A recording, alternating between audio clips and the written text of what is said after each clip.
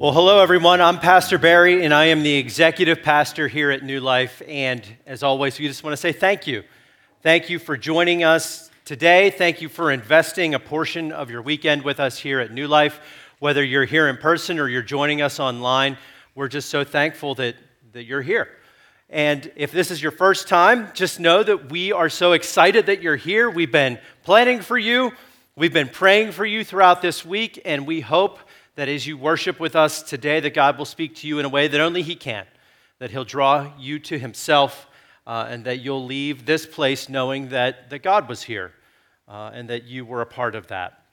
Today, I get to continue on in our series, which is titled Loving Your One, Loving Our One. And we have walked through a number of different perspectives on loving our one. We've talked about how God loves us, how we love God, how we can love ourselves, how we can love our neighbors. Last week, Pastor Kristen did an incredible job talking about how we can love those in our families. We've looked at love from all different, it's like fitting that February 14th is just right around the corner, right? All this talk about how we can love those in our lives, but we're focusing primarily on loving our one, and we've defined our one as those in our lives who do not yet know Jesus. And we can all think of a few folks who we know that don't yet know Jesus. And so we're coming at it from all these different perspectives with the idea, with the hope, with the goal that we'll walk away with a greater understanding of who those folks are and also how we can engage and interact with them. Because it's our hope and prayer that folks come to know Jesus and grow to be like Him.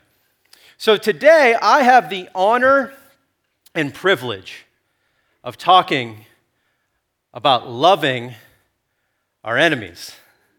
Oh yeah, I heard some groans. We're going there, friends, so buckle your seatbelts. This is challenging. It is a challenging message. I'll be honest with you. There's a weightiness to this. Because when we think about loving our enemies, no one wants to love their enemies.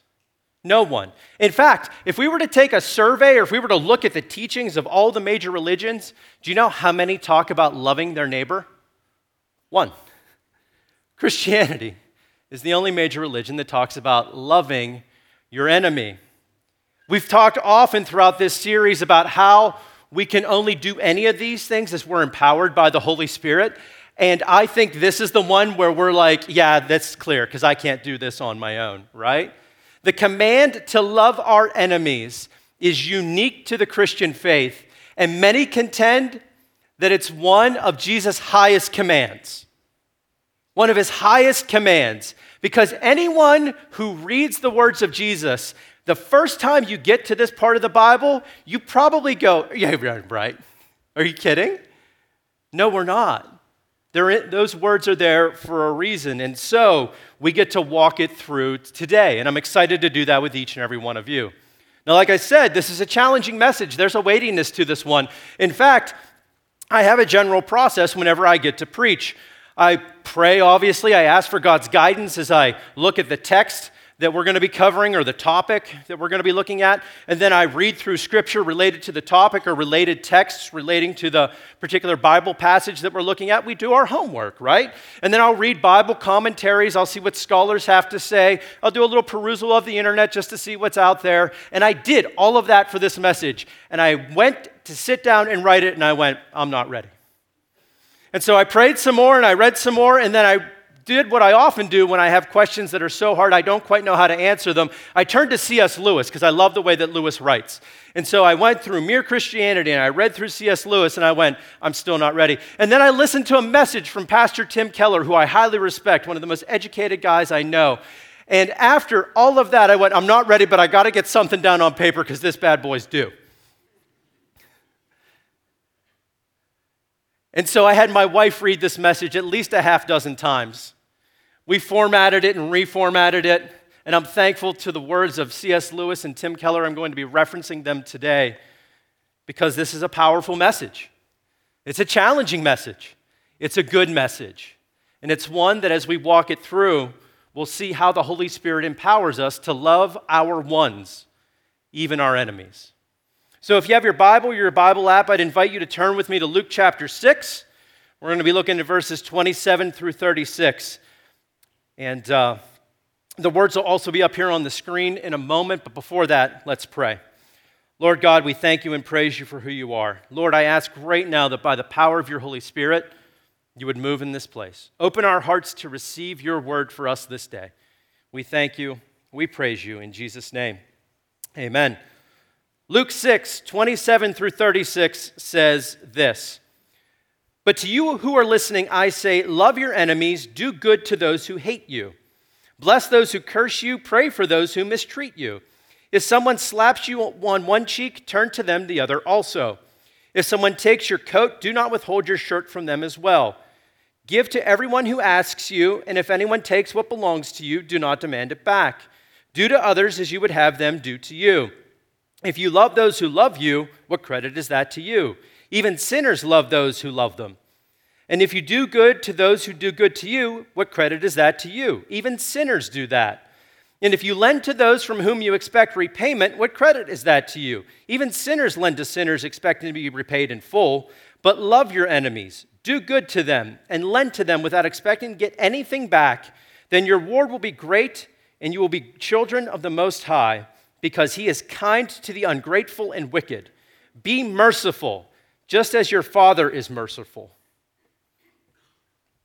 I can only imagine the reaction of the people in the crowd the day that Jesus said those words. I mean, their jaws would have been on the floor. They'd have never heard anything like this ever before. Let's be honest, 2,000 years later, it still packs quite a punch, right? Most of us are sitting here going, that is incredible. And let's be honest, guys, it's far beyond any of our capacities. Sure, we can care about our neighbors and we have to love our families, but this one's too far. This is not something that we will stumble into, and it's not something that will just happen. It's not something that's just going to happen in our lives. In fact, the Bible tells us that it was a supernatural act that allows us to even begin to understand where we're coming from today with all of this, right? Could you imagine if you're Jesus followers, you're thinking, where did this come from? How can I do that? How can I even relate, right? And we've said throughout, we can relate because of what God's done for us, but we can particularly relate to this passage because of what it says in Romans chapter 5, verses 10 through 11, which says this, "For since our friendship with God was restored by the death of his Son, while we were still his enemies, we will certainly be saved through the life of his Son. So now we can rejoice in our wonderful new relationship with God because of our Lord Jesus Christ has made us friends with God." We were God's enemies. That's what the Bible says.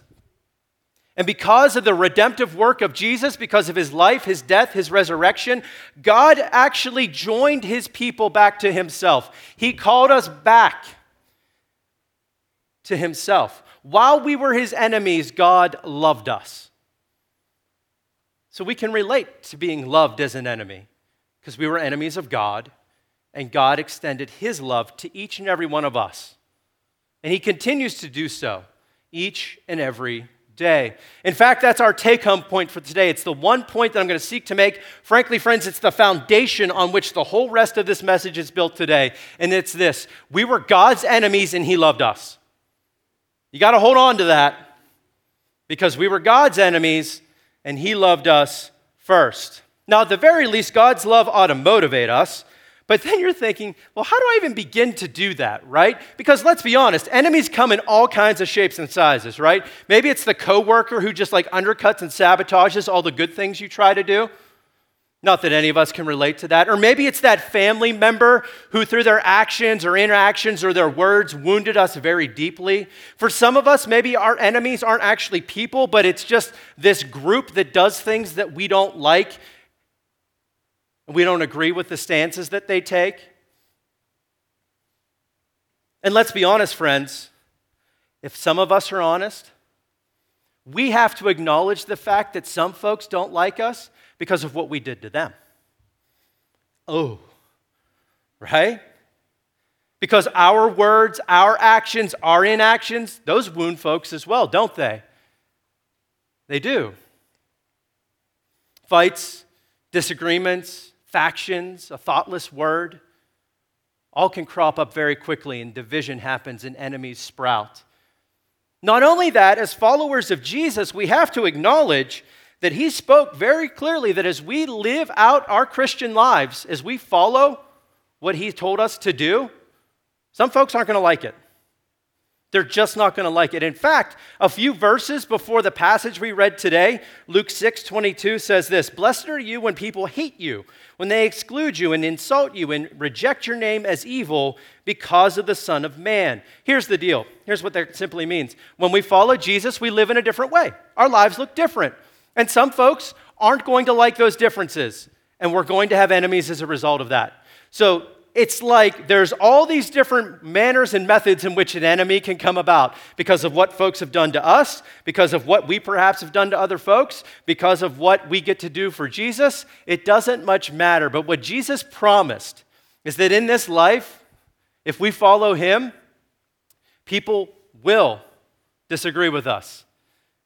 As followers of Jesus, people will hate us and exclude us and reject us. That's a challenge. But if that's going to happen, then we should probably be prepared, right?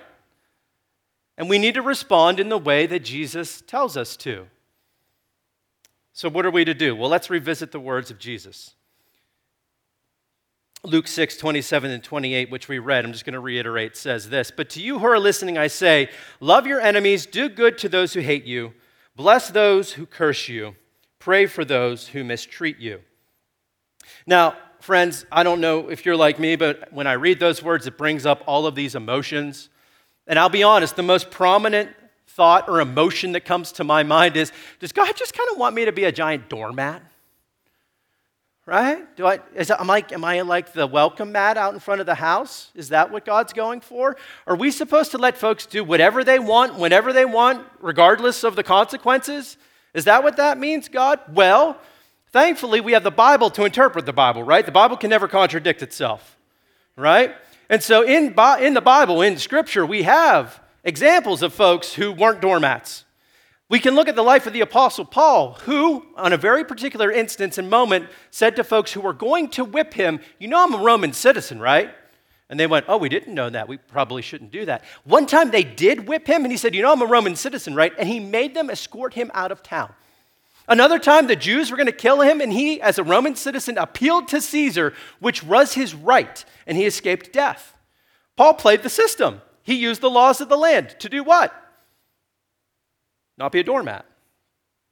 Tim Keller said, if we take all of this and we take it to its nth degree, we won't have police. There wouldn't be any police. And like, well, that would be anarchy. That's not a good idea. C.S. Lewis, talking about how we love our enemies as we love our own bodies, said this, "Now a step further. Does loving your enemy mean not punishing them? No, for loving myself does not mean that I ought not to subject myself to punishment, even to death. If you had committed a murder, the right Christian thing to do would be to give yourself up to the police and accept the punishment. It is therefore, in my opinion, perfectly right for a Christian judge to sentence a person for their crimes." So, we're not doormats. Thank God for that. But, there seems to be this underlying current, though, where we have to extend some sort of supernatural kindness to folks in our lives, especially those, as Jesus so adequately put it, who insult us, persecute us, and say all kinds of evil against us. Now, if you think that's a bit too much, just hold on, there's more. Jesus continued, verse 29, "If someone slaps you on one cheek, turn to them the other also." Again, I'm like, Jesus, is this doormat language? What's going on here? But let's be honest. We have to look at what Jesus actually said. And in Jesus' day, a slap was an insult. Frankly, a slap is an insult today, right? I've watched a lot of Chuck Norris movies, and he never killed a guy with a slap. Right? It's also not like to mortally wound, to take out of commission. It's a slap. It's an insult. It is what it is. So Jesus says, when you're insulted, turn the other cheek. Well, what does that mean? Does that mean folks get to do whatever they want? No, we've already talked about that. But what it does seem to imply is that when we're insulted, we don't return the slap with a punch, which is the human natural thing to do, right? We escalate the situation. We take the insult and we want to do one more. Friends, as believers and followers of Jesus, as many of us are, do we escalate situations? Do we bring the calm and peace of Jesus in that moment? Do we love as Jesus has instructed? Or do we just allow the insult to pass by as he commanded? These are the questions as we walk this through that ought to be rolling around in our minds. Jesus continued, if someone takes your coat, do not withhold your shirt from them. Give to everyone who asks you, and if anyone takes what belongs to you, don't demand it back. Do to others as you would have them do to you. So instead of escalating the matter, Jesus says, good news, you get to go the extra mile. Great. Now, here's what he means. In those days, as a person walking around, you would have an outer cloak and an inner cloak. And by law, if you owed someone money, they could demand that you give them your outer cloak so they could sell it. But they could not, by Jewish law, take your inner cloak. Why?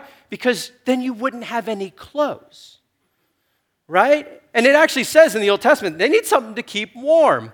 And Jesus says, no, give them everything. Now, he's speaking metaphorically because I can guarantee you start handing your enemies underwear, it's not going to go well.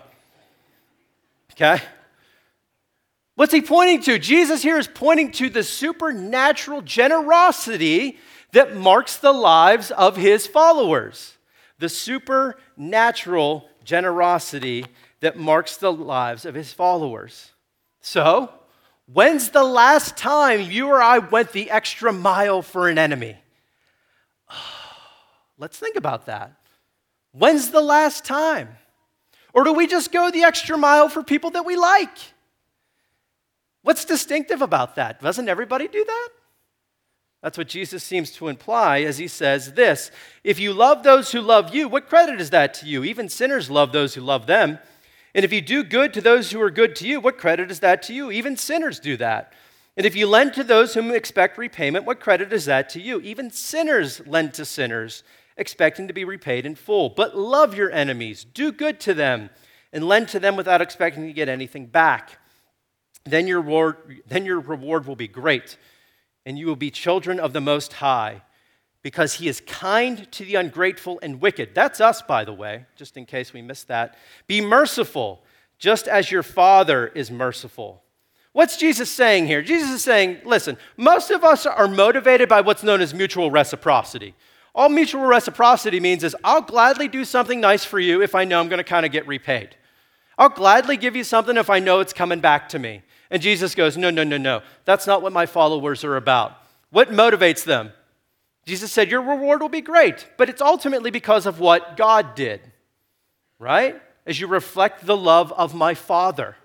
Now, there is a small human fallen part of me that goes, there's a reward, it better be some kind of reward, right? Which is what? Mutual reciprocity, which doesn't work here. But instead, we get to reflect the truth and love of Jesus. Because why? Because when we were enemies, God loved us. And we get to do that for others as well. Friends, we're not doormats, but Jesus still demands we extend a supernatural kindness to our enemies, willfully accept curses and insults, extend radical generosity, and not expect anything from our enemies in return. That's it. Simple, right? This one isn't simple or easy. Simple to say, very challenging to do.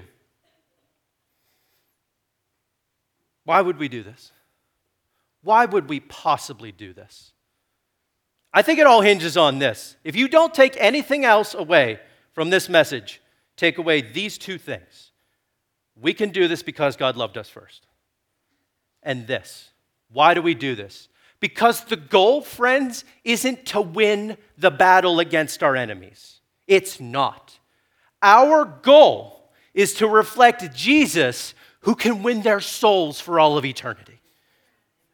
That's it. That's all that's on the line. That's all that's on the line is the eternal consequence of that guy or woman that you don't like or who may not like you, sometimes for very good reasons. But that's what's before us. Jesus pointed to a radical love that we as his followers get to extend. And when we do that, people ask, why are they living in this crazy way? What's wrong with you? Well, I'm glad you asked. I'm glad you asked why we do this, friend. Tim Keller said this in his message: Jesus' followers aren't concerned with personal image, saving face, or ego. They aren't concerned about how they look or with personal affronts. They are passionate for God's truth and justice, but go about it without vindictiveness, vengefulness, or spite. Listen, truth is important, but we do not go away and do it in a manner that reflects vindictiveness, vengefulness, or spite. Can I get an amen from that? Because in this world, the last thing we need is more vindictiveness, vengefulness, and spite. The truth of God is important, friends, and we stand on that every week here at New Life. But we aren't concerned with personal affronts. We're not concerned with insults. We're passionate for God's truth and justice, and we go about it without vindictiveness, vengefulness, or spite. And what is God's truth and justice? That the world would come to know him and grow to be like him. That's the goal. That's the truth and justice of God. That's why Jesus came. The goal is reconciliation, not just for them and us and them, our enemies, but for all of humanity and God. Now, listen, I know that's a big picture, right? And I don't say that to take away from the challenges or pain that you may face, or that things, the emotions that come up as a result of an enemy. I'm not trying to diminish that. But we have to be honest with the fact that there is a much bigger goal here than most of us think about most of the time. And that's that the reconciliation of humanity to who? The God who loves them desperately. We get to be about this work as what? God's ambassadors. 2 Corinthians 5:17 through 21 says this: Therefore, if anyone is in Christ, the new creation has come. The old has gone, the new is here. All this is from God, who reconciled us to himself through Christ and gave us the ministry of reconciliation, that God was reconciling the world to himself in Christ, not counting people's sins against them. And he has committed to us the message of reconciliation. We are therefore Christ's ambassadors, as though God were making his appeal through us. We implore you on Christ's behalf, be reconciled to God. God made him who had no sin to be sin for us, so that in him we might become the very righteousness of God. As Jesus' followers, we're brand new creations. The old has gone, the new has come. Praise God for that. Why? So we can be really cool? No. So that we can be about God's ministry of reconciliation as what? As his ambassadors. What does an ambassador do? They go in the place of, right? Why do we have ambassadors all over the world? They go in the place of the nation, the country that they represent. We represent the kingdom of God. We represent God himself on this earth. Think of how precious and special that is for each and every one of us who claim Jesus as Savior and Lord. He has anointed us to be his ambassadors in this place, in this time, so that those that don't know him can come to know him. We get to spread this ministry of reconciliation to who? Everyone, all of our ones, even our enemies. Jesus actually said, you have a special opportunity to do this with your enemies.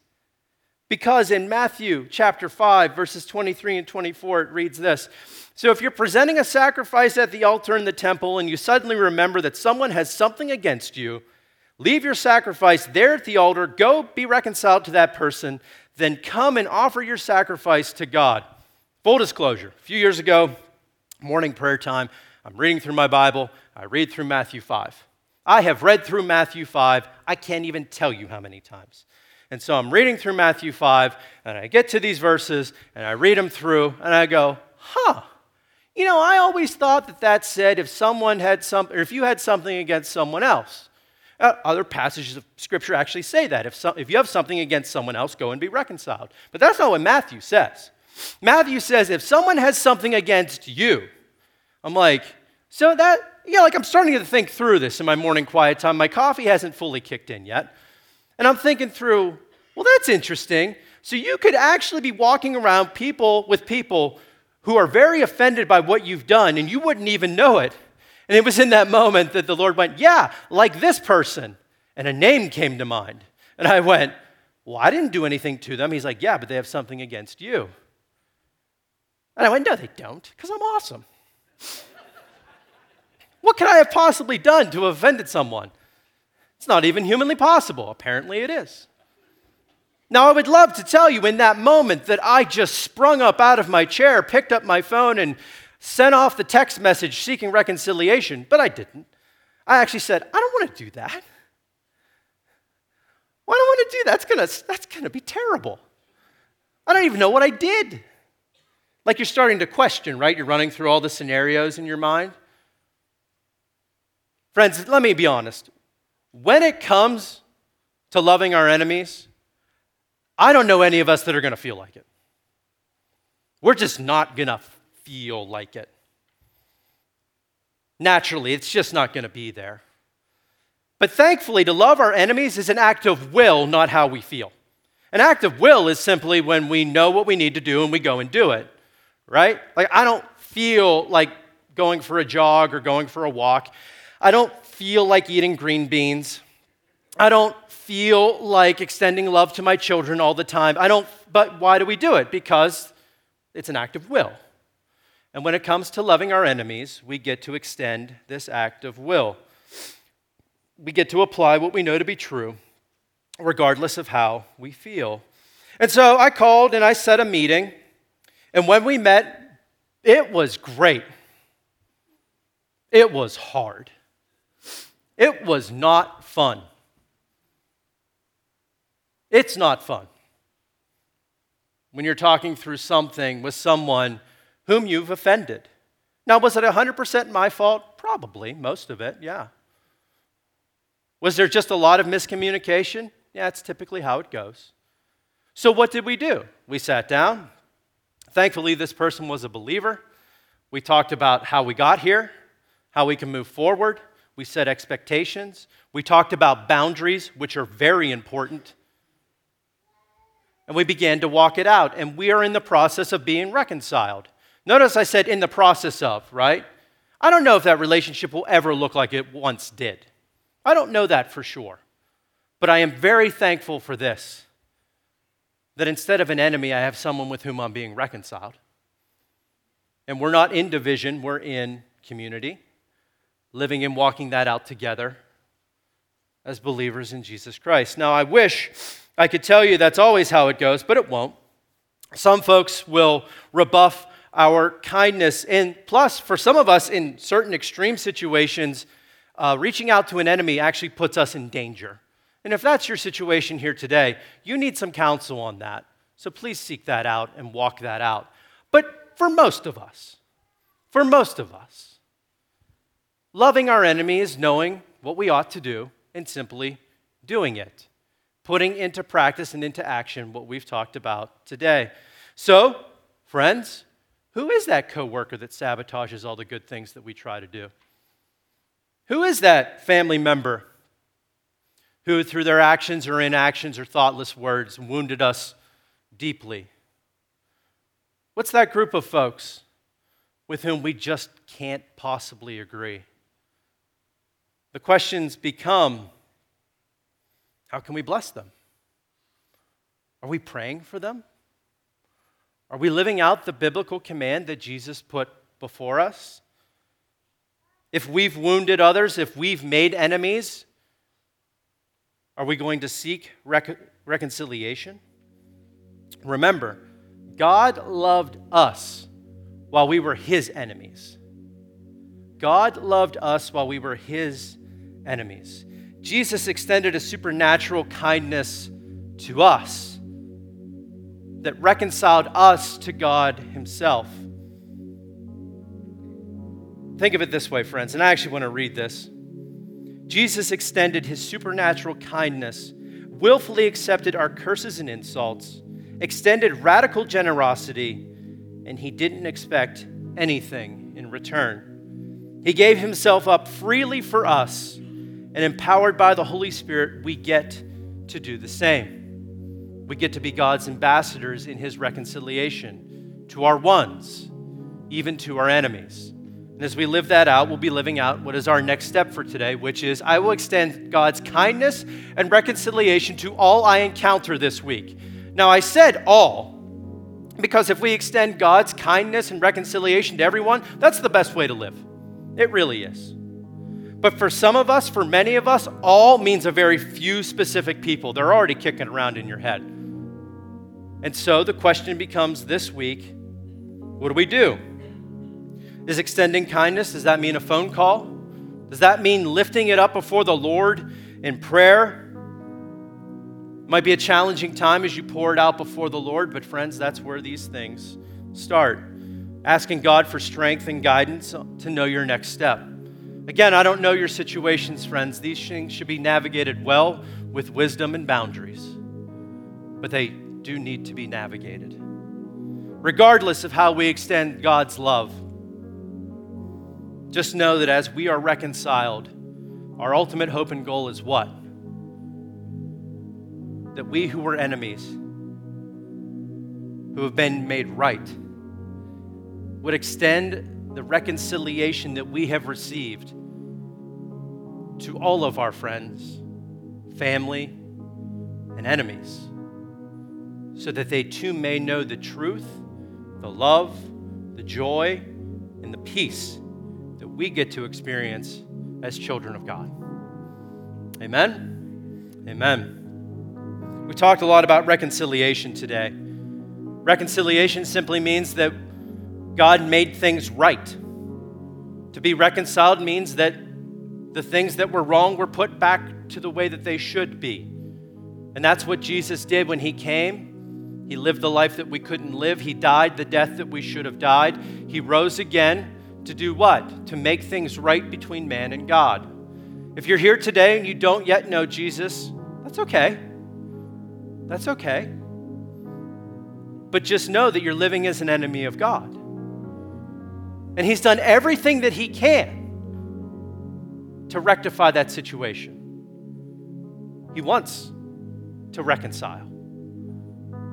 And all we do in response to that is we simply accept the reconciliation that he's already done for us. We accept his rule and reign in our lives. We say here at New Life that he gets to be our Savior and Lord. And it's as simple as A, B, C. Admit, believe, confess. We admit that we're sinners in need of a Savior. We believe that Jesus is the Son of God, and as a result, he has the right to be the Savior and Lord of our lives. He saved us from sin and death, and he's our Lord. He gets to tell us what to do. And then we confess. We confess our need for Jesus. We confess our sins to him. And then we commit to living it out every day in and through the power of the Holy Spirit. Not perfectly, but each and every day we look a little bit more like him who redeemed us. If that's you here today, I'm going to pray. And as I pray, I'd invite you to join with me to take what is perhaps the most important next step of your life. Let's pray. Father God, we thank you and praise you for who you are. We ask and pray right now that by the power of your Holy Spirit, you would rule and reign in this place. Lord, I pray for any here today who do not yet know you. I pray that right now that by the power of your Holy Spirit, you would speak to their hearts, that you would minister to their spirits as only you can. And Lord, that they would respond to the reconciliation that you have freely given by admitting the need for you, by offering words something like, Lord, I need you in my life. I admit that I can't do this all on my own. I believe that you are the Son of God, Lord Jesus, and as right, and as such, you have the right to be the Savior and Lord of my life. I confess my need for you. I confess all I have done. I place it before you, and I commit to living it out in and through the power of your Holy Spirit. Lord, for all of us here today, I pray that your Spirit would rule and reign in our lives for those of us who claim you as our Lord and Savior. Lord, that we would extend that love, kindness, truth to all with whom we come into contact. Lord, we pray for our ones, those who don't yet know you, whether they be friend or foe. And Lord, we ask as we bring light, Lord, that the darkness would be beat back. We thank you and we praise you. In the name of Jesus we pray. Amen.